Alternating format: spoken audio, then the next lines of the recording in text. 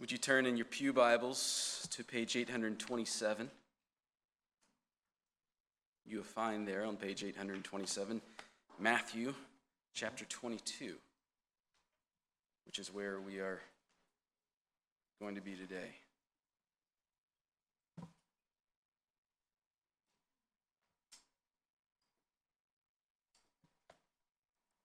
Matthew chapter 22, verses 1 through 14. If you're new with us, what we do here is every week we just go a little bit further. And so we're a little bit further in the gospel according to Matthew today, and that gets us to Matthew chapter 22. We will read verses 1 through 14. There's a parable here from our Lord and Savior. Matthew 22, verse 1. And again, Jesus spoke to them in parables, saying, "The kingdom of heaven may be compared to a king who gave a wedding feast for his son and sent his servants to call those who were invited to the wedding feast, but they would not come. Again, he sent other servants, saying, 'Tell those who were invited, see, I have prepared my dinner. My oxen and my fattened calves have been slaughtered, and everything is ready. Come to the wedding feast.' But they paid no attention and went off, one to his farm, another to his business, while the rest seized his servants, treated them shamefully, and killed them. The king was angry, and he sent his troops and destroyed those murderers and burned their city. Then he said to his servants, 'The wedding feast is ready, but those invited were not worthy. Go therefore to the main roads and invite to the wedding feast as many as you find.' And those servants went out into the roads and gathered all whom they found, both bad and good. So the wedding hall was filled with guests. But when the king came in to look at the guests, he saw there was a man who had no wedding garment. And he said to him, 'Friend, how did you get in here without a wedding garment?' And he was speechless. Then the king said to the attendants, 'Bind him hand and foot and cast him into the outer darkness. In that place there will be weeping and gnashing of teeth. For many are called, but few are chosen.'" This is the word of God. You may be seated. Let's pray. Lord, as we look to your word, and you have given us very clearly a description of what your kingdom is like, pray that we wouldn't take this lightly. Pray that we would not be those who pay no attention to you when you're speaking to us. Lord, I also ask that we would be able to understand what you're telling us. So by your Spirit's power, enlighten your word so that we can hear with understanding and be changed. We ask this in Christ's name. Amen. Well, weddings, you know this, weddings are an exclusive thing. That's especially the case with royal weddings, isn't it? Royal weddings have been on our mind past couple weeks, thanks to Oprah. And these lavish ceremonies, these royal weddings where all the stops are pulled and there's parades that are on display for weeks leading up to the event. These are events that people look forward to going to. For months they look forward to it. And if you're invited to one of these weddings, you go. After all, only a few people are invited. To be invited to a royal wedding is an enormous privilege, isn't it? Well, this parable shows us that the kingdom of heaven is like that. Many are called, few are chosen, much like a wedding. The guest list can be big at a wedding, but it is limited. It's not universal. Some, As we'll see, some will be given entrance into the eternal kingdom of heaven. And for those who are welcomed in, it's a celebration akin to the greatest feast you can possibly imagine, or that you can't imagine even. But those who are not received into the kingdom, they receive justice. God righteously condemns them. And there's really two reasons why that we see in our text. There's two reasons why people don't get in. The first, and this is really the point of the parable, the two reasons. The first reason why some do not enter into the eternal kingdom is that they have rejected the grace of God. And the second reason is that they have presumed the grace of God. The context here is no different than it was last week. So Jesus has entered into Jerusalem as king. We saw this recently with he comes in as king. He's on a donkey, and there's people praising him. But he receives scorn from others. And then he left. Do you remember that? And now he's returned. And his return into Jerusalem, his return to the temple, is a return of judgment. He's pronouncing judgment. He's met by these religious leaders, and he engages them in this long back and forth. Jesus gets the first word. We see that here at the beginning in chapters 21 and 22. And then in the middle of chapter 22, we'll see the leaders return with their word, their ways that they try to trick Jesus. And then he's going to come back with these 7 woes in chapter 23. But this is one long engagement. From chapter 21 all the way through chapter 23. This is one long, I hate to call it a conversation because that kind of minimizes it, but that's kind of what it is. And with every word that Jesus says, these religious leaders get angrier and angrier at him, and they're looking for more ways on how they can kill him. And at the same time, what we see very clearly is that they are proving that Jesus' judgment is accurate. So in our parable this morning, this is the third of 3 parables that Jesus is giving us. And Jesus is still speaking directly to these same men, these same religious leaders. It's that same confrontation. Only this time Jesus uses a different picture to show their guilt. Let's examine the parable then. And if you're new with us, what we do is we just walk verse by verse through the text. And so we're going to start here in verse 2.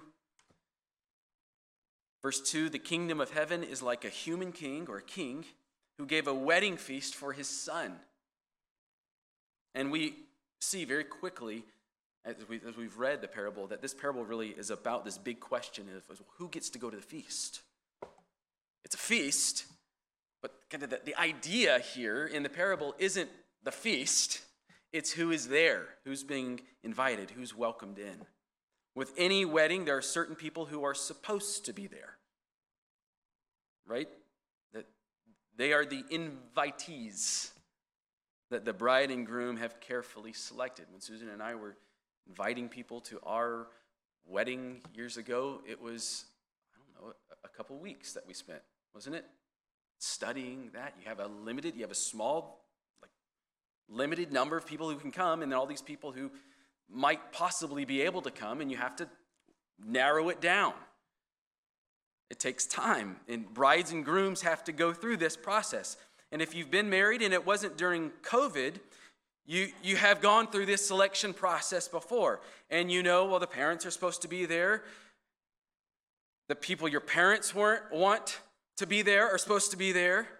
Your siblings are supposed to be there. Grandparents are supposed to be there. Maybe there's some aunts and uncles that are invited, some who aren't invited. And there's cousins, and there's best friends and coworkers, and on and on. There's a list, and you know who they are. You know who's supposed to be there. And it's the same with this royal wedding that Jesus is describing for us. There's a guest list of people who are expected to be invited to the wedding. And so they're invited to the wedding. Now, the way that wedding invitations worked in the first century in Jerusalem is different than the way that wedding invitations work today.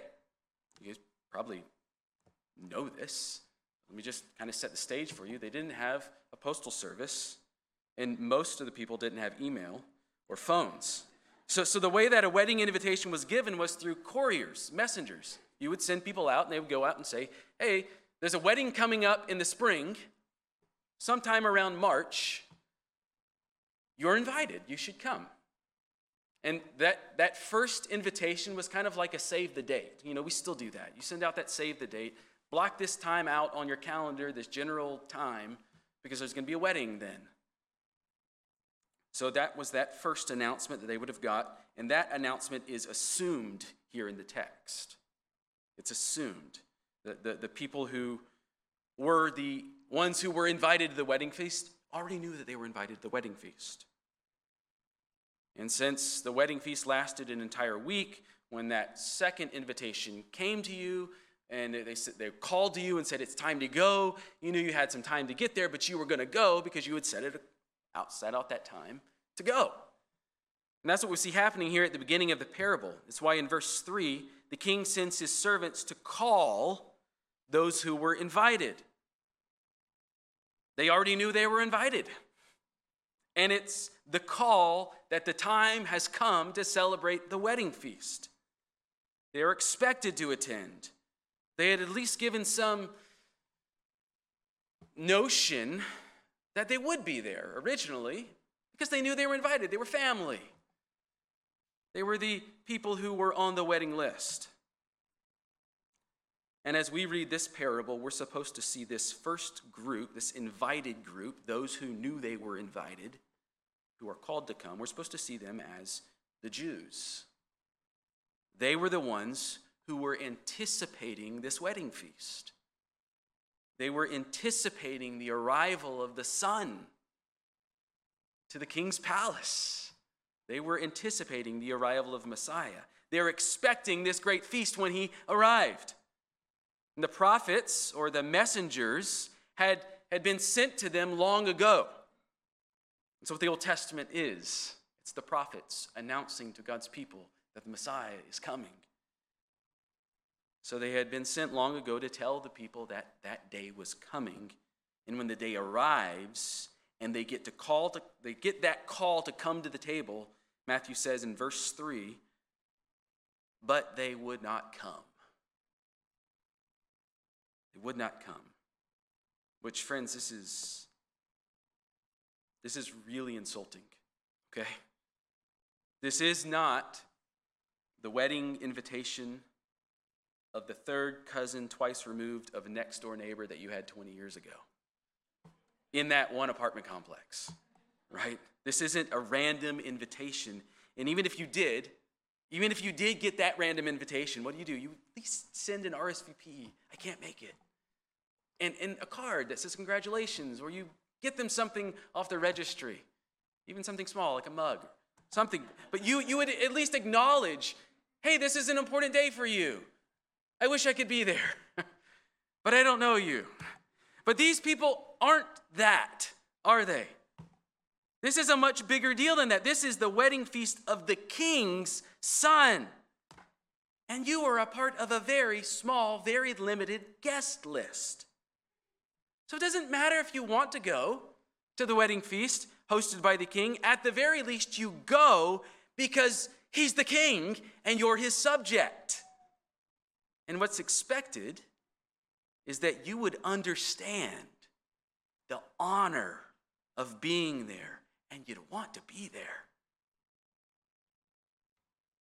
So to not go was disobedience to the king. Do you see that? And to not want to go is an act of contempt towards the king. But the king does not take offense to this first snub, though he has a right to. He's not easily offended. Notice what the king does in verse 4. He sends more servants. He sent other servants saying, tell those who are invited, see, I have prepared my dinner, my oxen, my fat calves have been slaughtered, everything is ready. Come to the wedding feast. So having been rejected and having his absolute authority over his subjects undermined by their contempt towards him, the king responds in mercy. Don't miss that. He could have immediately smote those who refused to come the first time. But that's not the kind of king that this kind king is. He's a patient king. He's a merciful king. So when he sends the second invitation, this time he helps the people out a little bit. He tells them what is exactly being offered to them at the feast. I have prepared my dinner, my oxen, my fattened calves, which is to say, I am inviting you to share in my joy. There is feasting for you here at my expense. So come and share with me. This is a gracious, gracious invitation that comes from the heart of the king, the love of the king, the mercy of the king. This is what it means to be invited into the presence of God. And I think we can see from this that belonging to the kingdom and celebrating with the king in his kingdom, it's not a list of don't do this, do this, and so on and so on. It's a feast. It's a lavish feast. At the very essence of belonging to the kingdom is sharing in the joy of the king. And absolutely, yes, that involves submitting to his rule over us. But that submission, it's not a reluctant submission.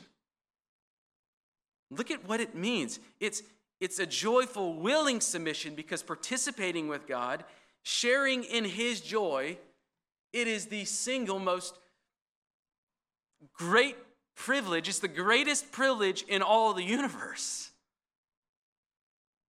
Ephesians 2, verse 7 speaks of this privilege. Let me show you how Paul describes this feast in a different way.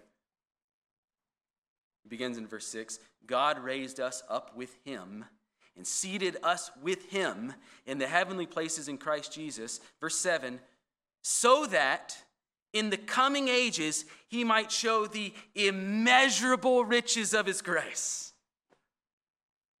Immeasurable riches of his grace and kindness toward us in Christ Jesus. Let me just say that again, okay? God has seated us with Christ Jesus. We've been welcomed at the table so that in the coming ages he might show the immeasurable riches of his grace in kindness toward us in Christ Jesus. That's what this second invitation is about. These servants are going out to those who were invited and who knew they were invited. They knew they were supposed to be there. They knew that they should be going. And the servants are showing the grace of the king to them and drawing to the feast. And it's like they're saying, the king has prepared his feast for you at his expense, and there are immeasurable riches there. He's welcoming you into the feast of his son. Come and share in his joy. He's honoring you. The king is honoring you by including you in this celebration because he's generous and he's loving and he's gracious. So come.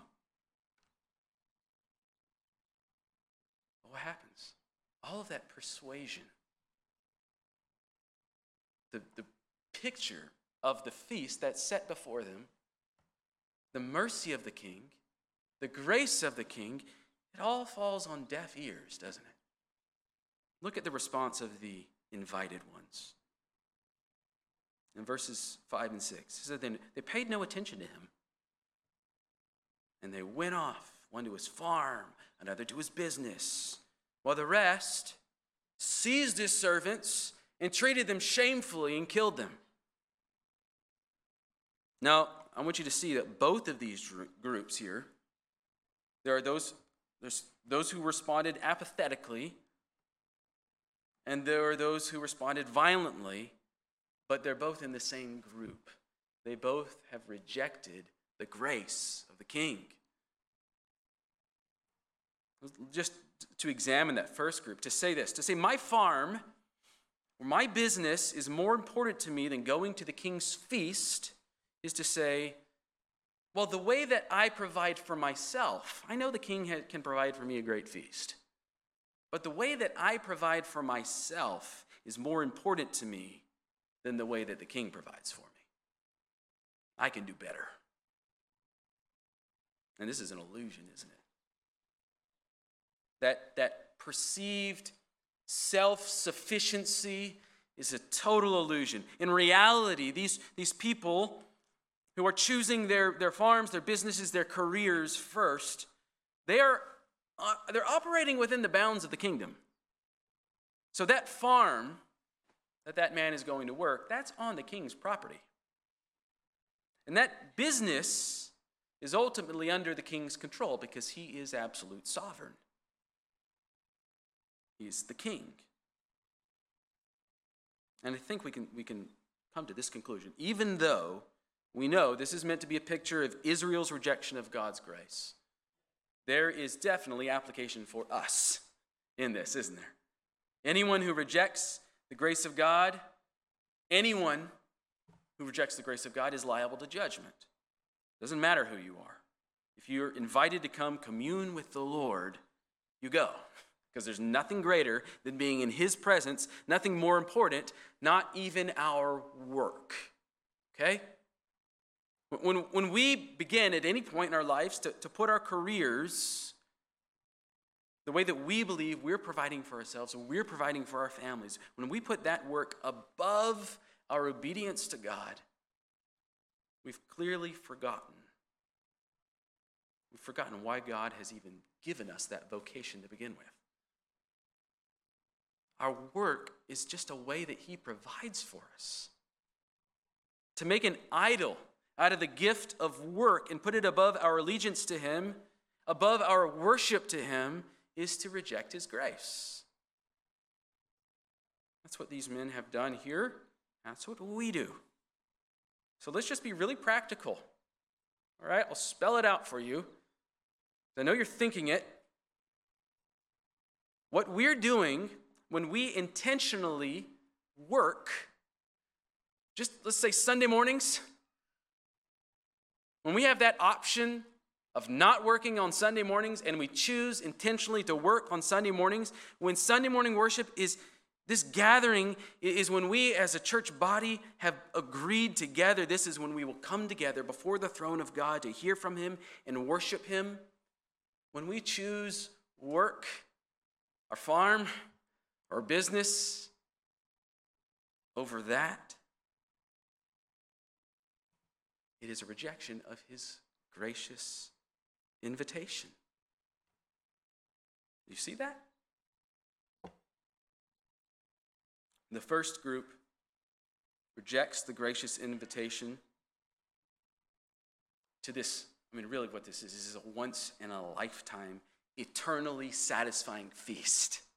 And they've rejected it in favor of just some everyday, mundane thing that they could do. No thanks, I'm good, I don't need that. I'd rather just keep doing my thing. That's the first group. The second group, they're blatantly wicked. We see this one. This one is a bright spot for us. In response to the gracious invitation from the king, the second group mistreats, they kill, they beat the king's servants. And if you remember from last week, this sounds a whole lot like what the tenants in the vineyard did, doesn't it? The king sent servants to gather the fruit from the vineyard, and the tenants murdered the servants.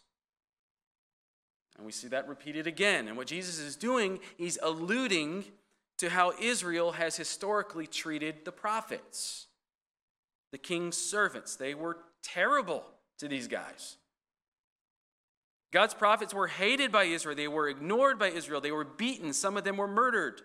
And these things actually happened. Jeremiah, as an example, was beaten, and he was put into stocks by a priest of all people. Jezebel, the wicked wife of King Ahab, killed the Lord's prophets. And then she tried to go after Elijah, and she would have killed him had he not escaped. Joash had Zechariah, the prophet, stoned in the temple. And anyone standing there listening to Jesus who was in the temple would certainly remember the murder of John the Baptist because of how recent it was. Another prophet calling on his people, calling on God's people to come to the feast, murdered. Israel had a long history of despising God's prophets, and everyone knew about it. And so through this parable, Jesus is saying that the prophet's message from the very beginning was, come and feast at the table of the king. And you heard that in our reading from Isaiah today, almost verbatim. That's what Isaiah was saying in Isaiah 25. On this mountain, the Lord of hosts will make for all peoples a feast of rich food. There's your feast. A feast of well-aged wine, rich food full of marrow, aged wine, well refined. You see the feast? You see the prophet inviting people to the feast? The prophet's message throughout the Old Testament was that Israel was immensely, immensely privileged to belong to the Lord. They were privileged to be a part of his kingdom and to share in his joy and in all that he brought to them. The message of the prophets, when you read it in this light, it's a good message. It's an inviting message. It's a gracious message. And it's a slow to anger message, isn't it? It goes on for hundreds and hundreds of years.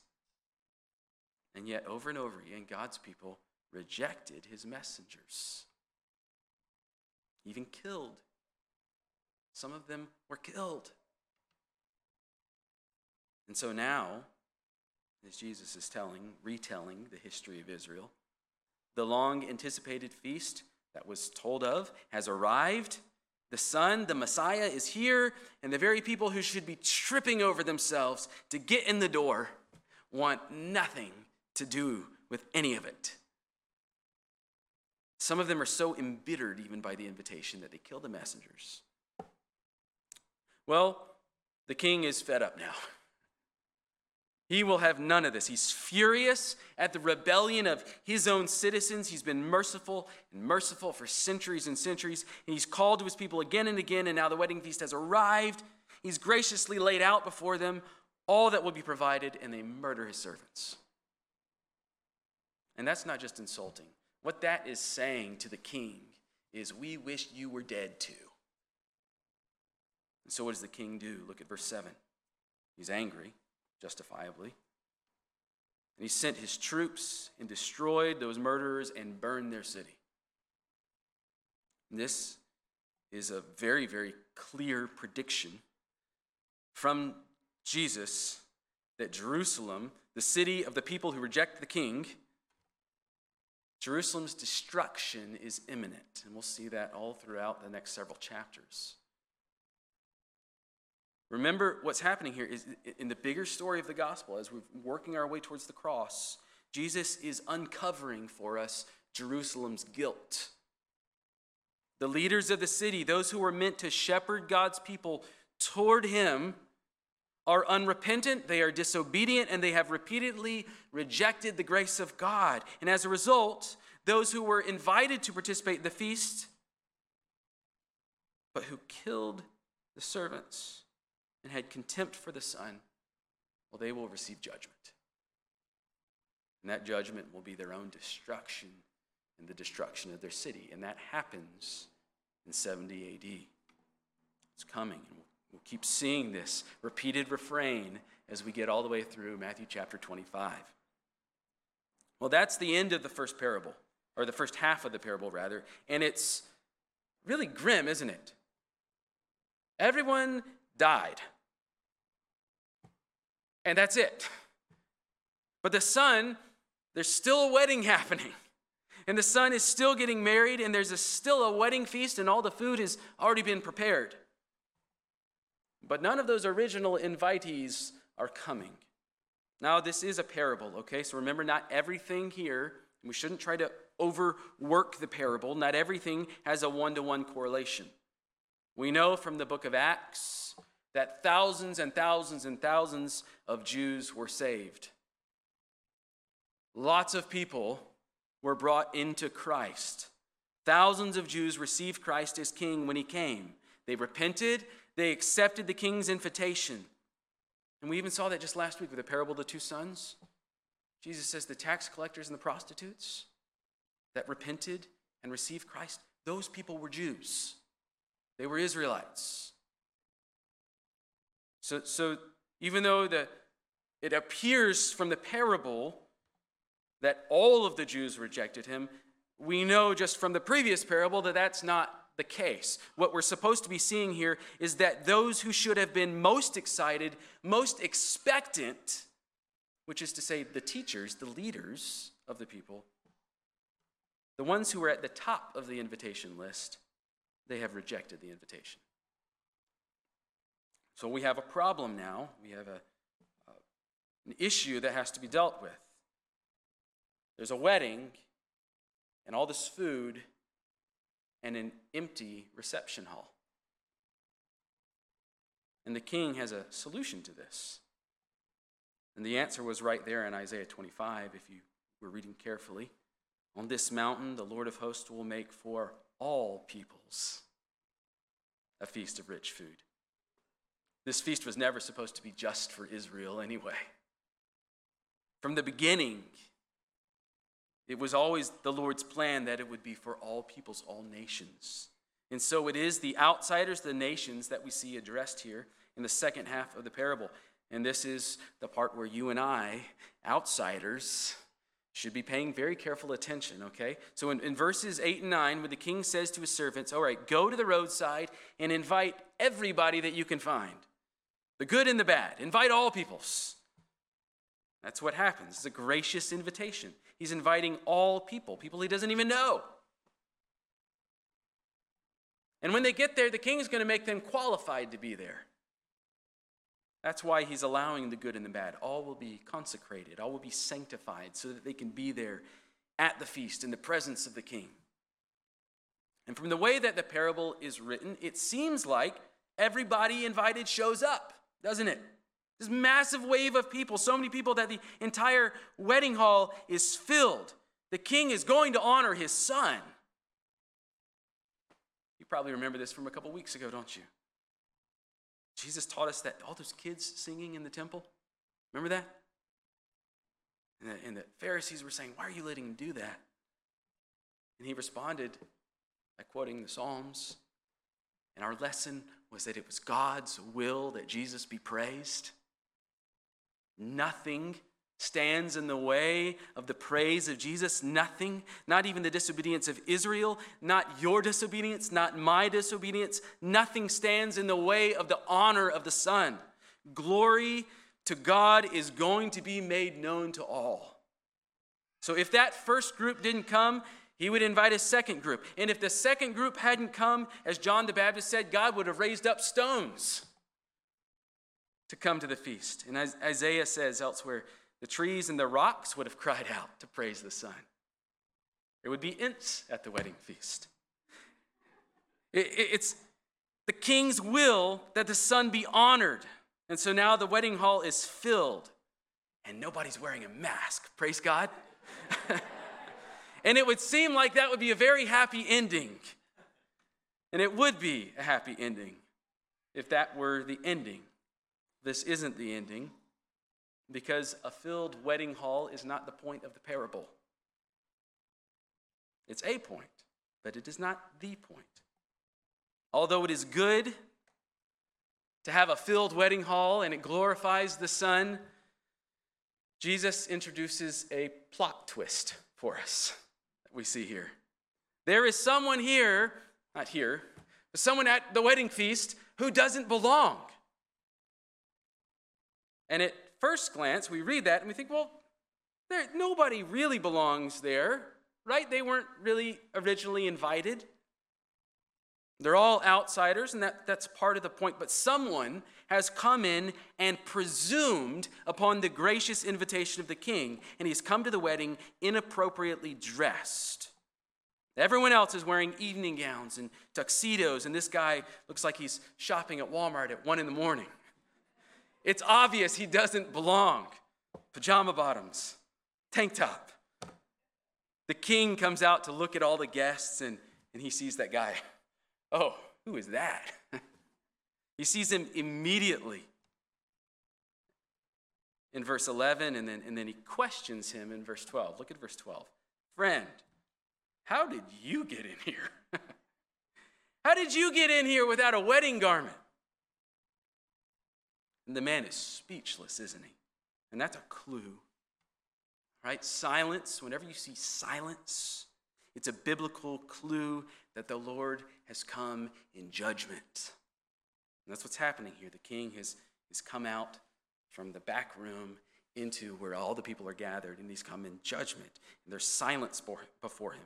All of us are speechless before God on the day of judgment. That's what this is. The king has been roused from his dwelling place, and all are silent before him. Zechariah 2:13. Now, before we get to what happens next, we have to remember how parables work, okay? Because this part was really confusing to me, and I'm sure it was probably confusing to you as you were reading it this week. The way that parables work is that Jesus is using allusions of things that were well-known pictures or illustrations in the Old Testament. Allusions. He was alluding to those things. The vineyard we saw last week, the fence and the tower, that was from Isaiah 5. The fig tree that Jesus cursed, that represented Jerusalem. We see that in the Old Testament. The parables from back in chapter 13, I don't remember if, for those of you who are here in chapter 13, when we have all of those parables, all of those had Old Testament allusions. There was the fishing net and the fish being separated. That came from Ezekiel. There was the mustard seed that turns into this giant tree where all the birds come and gather in. That was from Daniel. All of these images that Jesus is bringing forward for these people, they all had a source. He's not just bringing them out of the blue. That source for these word pictures is the Old Testament. He's using these word pictures that have roots in well-known scriptures. He's bringing them forward and applying them to the reality of the kingdom. So he's teaching. There was that feast in Isaiah 25 that we read about. That's connected very closely to the first part of this parable and the second part. But there's also another feast from the Old Testament. We find this one in the book of Zephaniah. Zephaniah chapter 1. Now, Zephaniah, for most of you, is a new name. He was a prophet during the reign of King Josiah. And Josiah was a king of the southern kingdom. So Israel was split into two kingdoms. Northern kingdom Israel, southern kingdom Judah. Josiah was one of the kings of that southern kingdom. The southern kingdom is the kingdom that had Jerusalem as its capital. Okay, so there's a little bit of historical context for you. In Zephaniah chapter 1, speaking of the coming day of the Lord, the prophet Zephaniah talks about a feast. And it's a kind of a gloomy feast. It begins in silence. There's that reference to silence. Zephaniah chapter 1, verse 7. Because what's happened is Judah, the southern kingdom, has been idolatrous. They have chased after other gods, and so their judgment day has come. And the Lord invites guests to this feast. And those guests are the nations, the outsiders.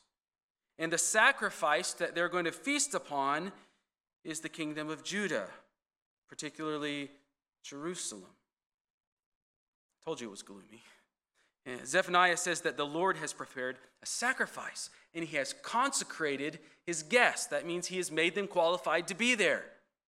And on the day of the sacrifice, in verse 8, we see he's going to punish the officials of Judah and the king's sons and all who had arrayed themselves in, look at this, foreign attire. And that should be like, wow, starting to see connections here. So most likely that foreign attire of God's people, so they're Judahites, they're Israelites, they belong to God's kingdom, and they're wearing clothes that make them appear as if they belong to another kingdom. And what that means is they're not satisfied in the Lord. They don't want to look as if they belong to God's kingdom. They want to look like people of the world. They want to look like the Baal worshipers rather than the worshipers of the Lord. They want to be like the nations rather than like the people that God has called them to be. And now, those very nations are their judges who have been invited to the feast. There's tons of connections between that prophecy and this parable. Jesus' parable is echoing that, all right? Jesus is echoing for us a lot of what's been happening there in Zephaniah. The nations, the outsiders, are now at the Lord's table and feasting with him. They're eating what the Lord, the King, has prepared.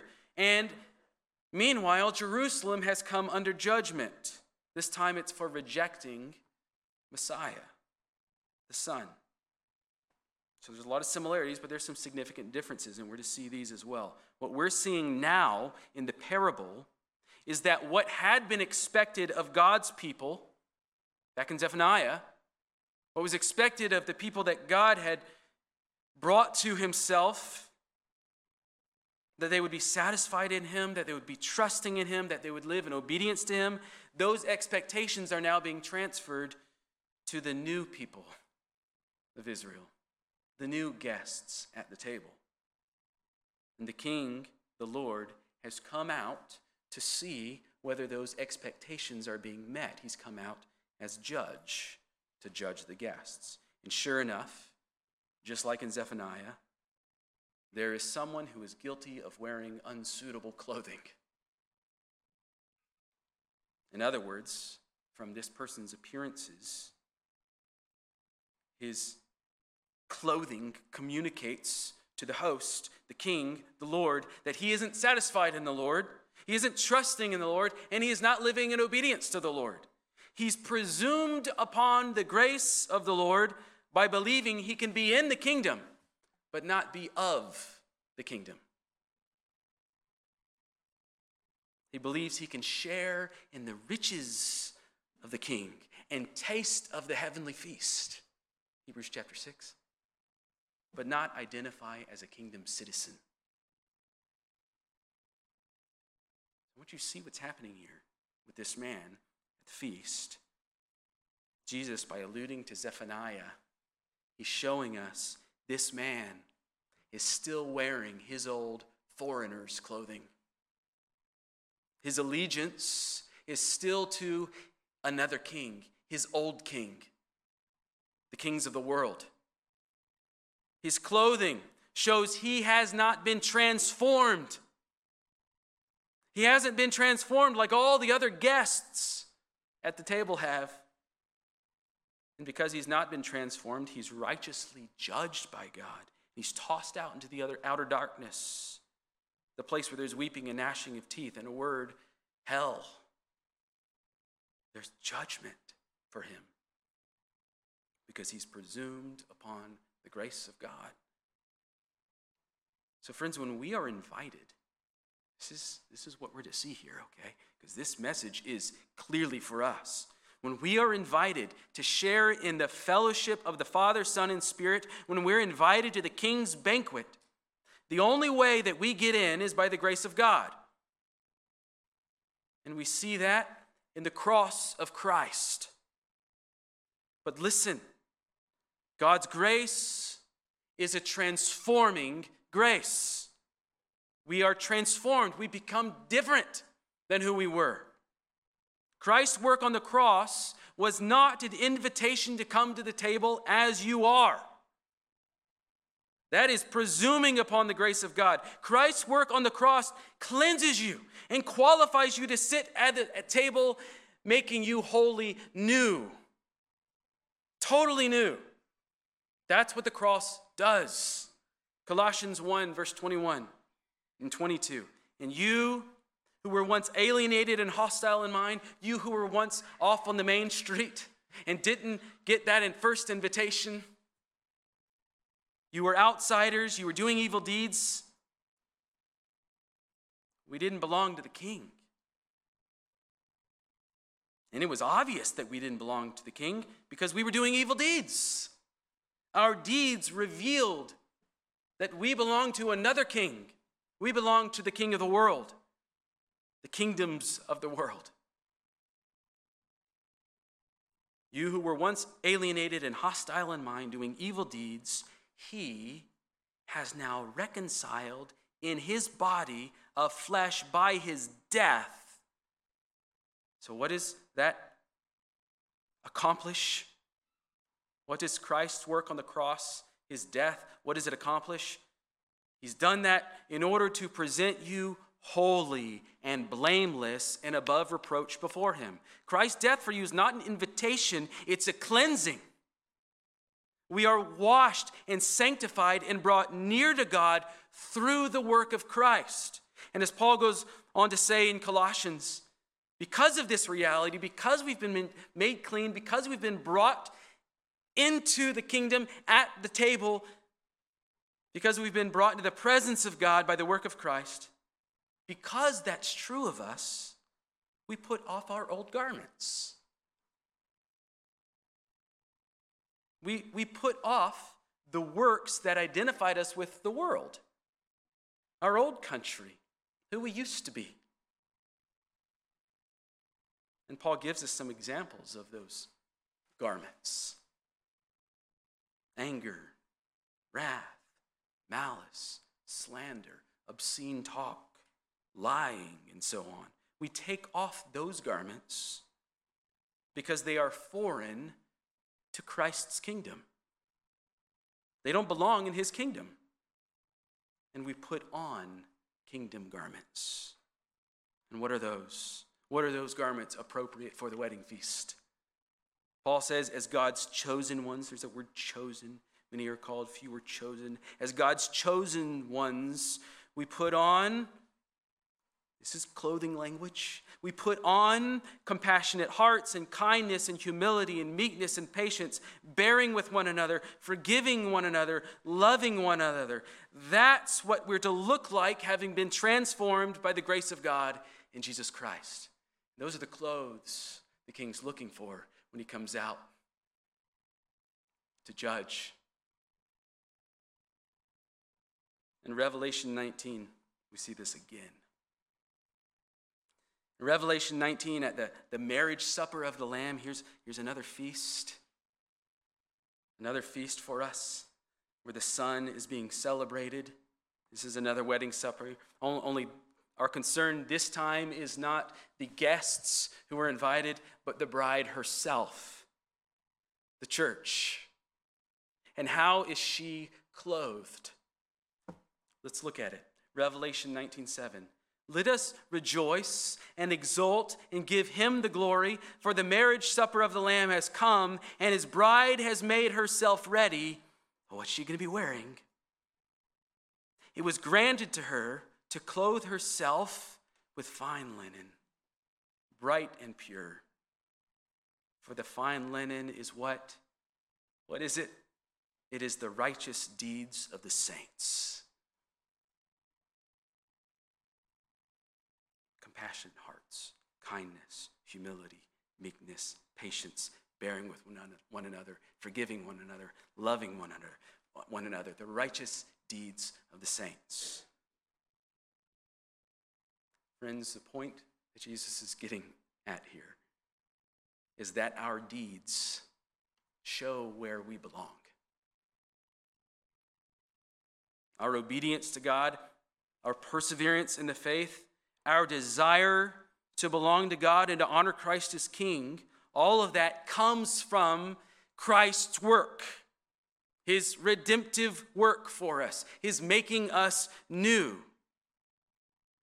And when we are made new, we put on those clothes, the clothes of the kingdom. And we do that by his power, by his Spirit. That's what the king is looking for. He was looking for fruit in the vineyard. He's looking for those clothes here at this feast. Now, this does not mean that if you sin ever, you're out. Please don't think that. That is not what this means. If we say we have no sin, what does John tell us in 1 John? We make God out to be a liar. We do have sin. We still are in the flesh, in the world. The hope is that we would not be of the world and of the flesh. I will sin. You will sin. The question is, are you being transformed? Are you content to just be as angry and bitter as you were the day you first walked into the banquet hall? Because that's just who you are. Or are you taking off that old you and wearing the clothes that he's provided for you? The fine, bright linen that has been graciously given to you by God. Are you adorning yourself with the works that the Spirit does in you? Many were called to come to the feast.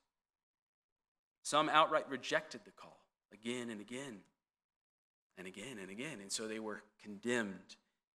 Friends, that doesn't change. If you continue to reject the call of the gospel again and again, if you reject the grace of God in Christ, there will come a point when you will be condemned. And so for those of you who are in that first group, repent. Repent of your rejection of Christ, your unbelief. Turn to Christ, receive him, and share in the riches of his kingdom. Many were called to the feast, but some presumed upon the gracious nature of the call. Some believed they could share in the riches of the kingdom without being made new by the king. Friends, if this is you, if you're living as if you have not been redeemed, it's likely you have not been redeemed. If you want the benefits of the kingdom of heaven, but you prefer a life of worldliness, you won't have the benefits of the kingdom of heaven because you have not been made new. Receive his grace. Be made new by him and walk in the Spirit. Jesus ends in verse 14 by saying, summing all of this up with his most difficult few words, he says, many are called, but few are chosen. What does it mean to be chosen? And that word in the Greek means chosen. The elect. Who are these people?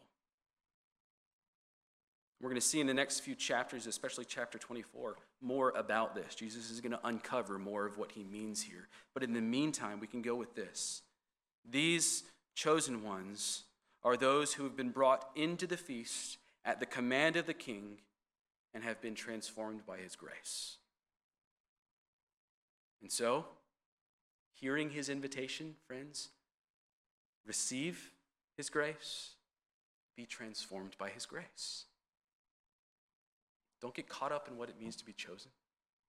Hear his invitation because it's for you. It's an open call for you. Hear his invitation, receive it in faith, and be transformed by Christ. Amen? Amen.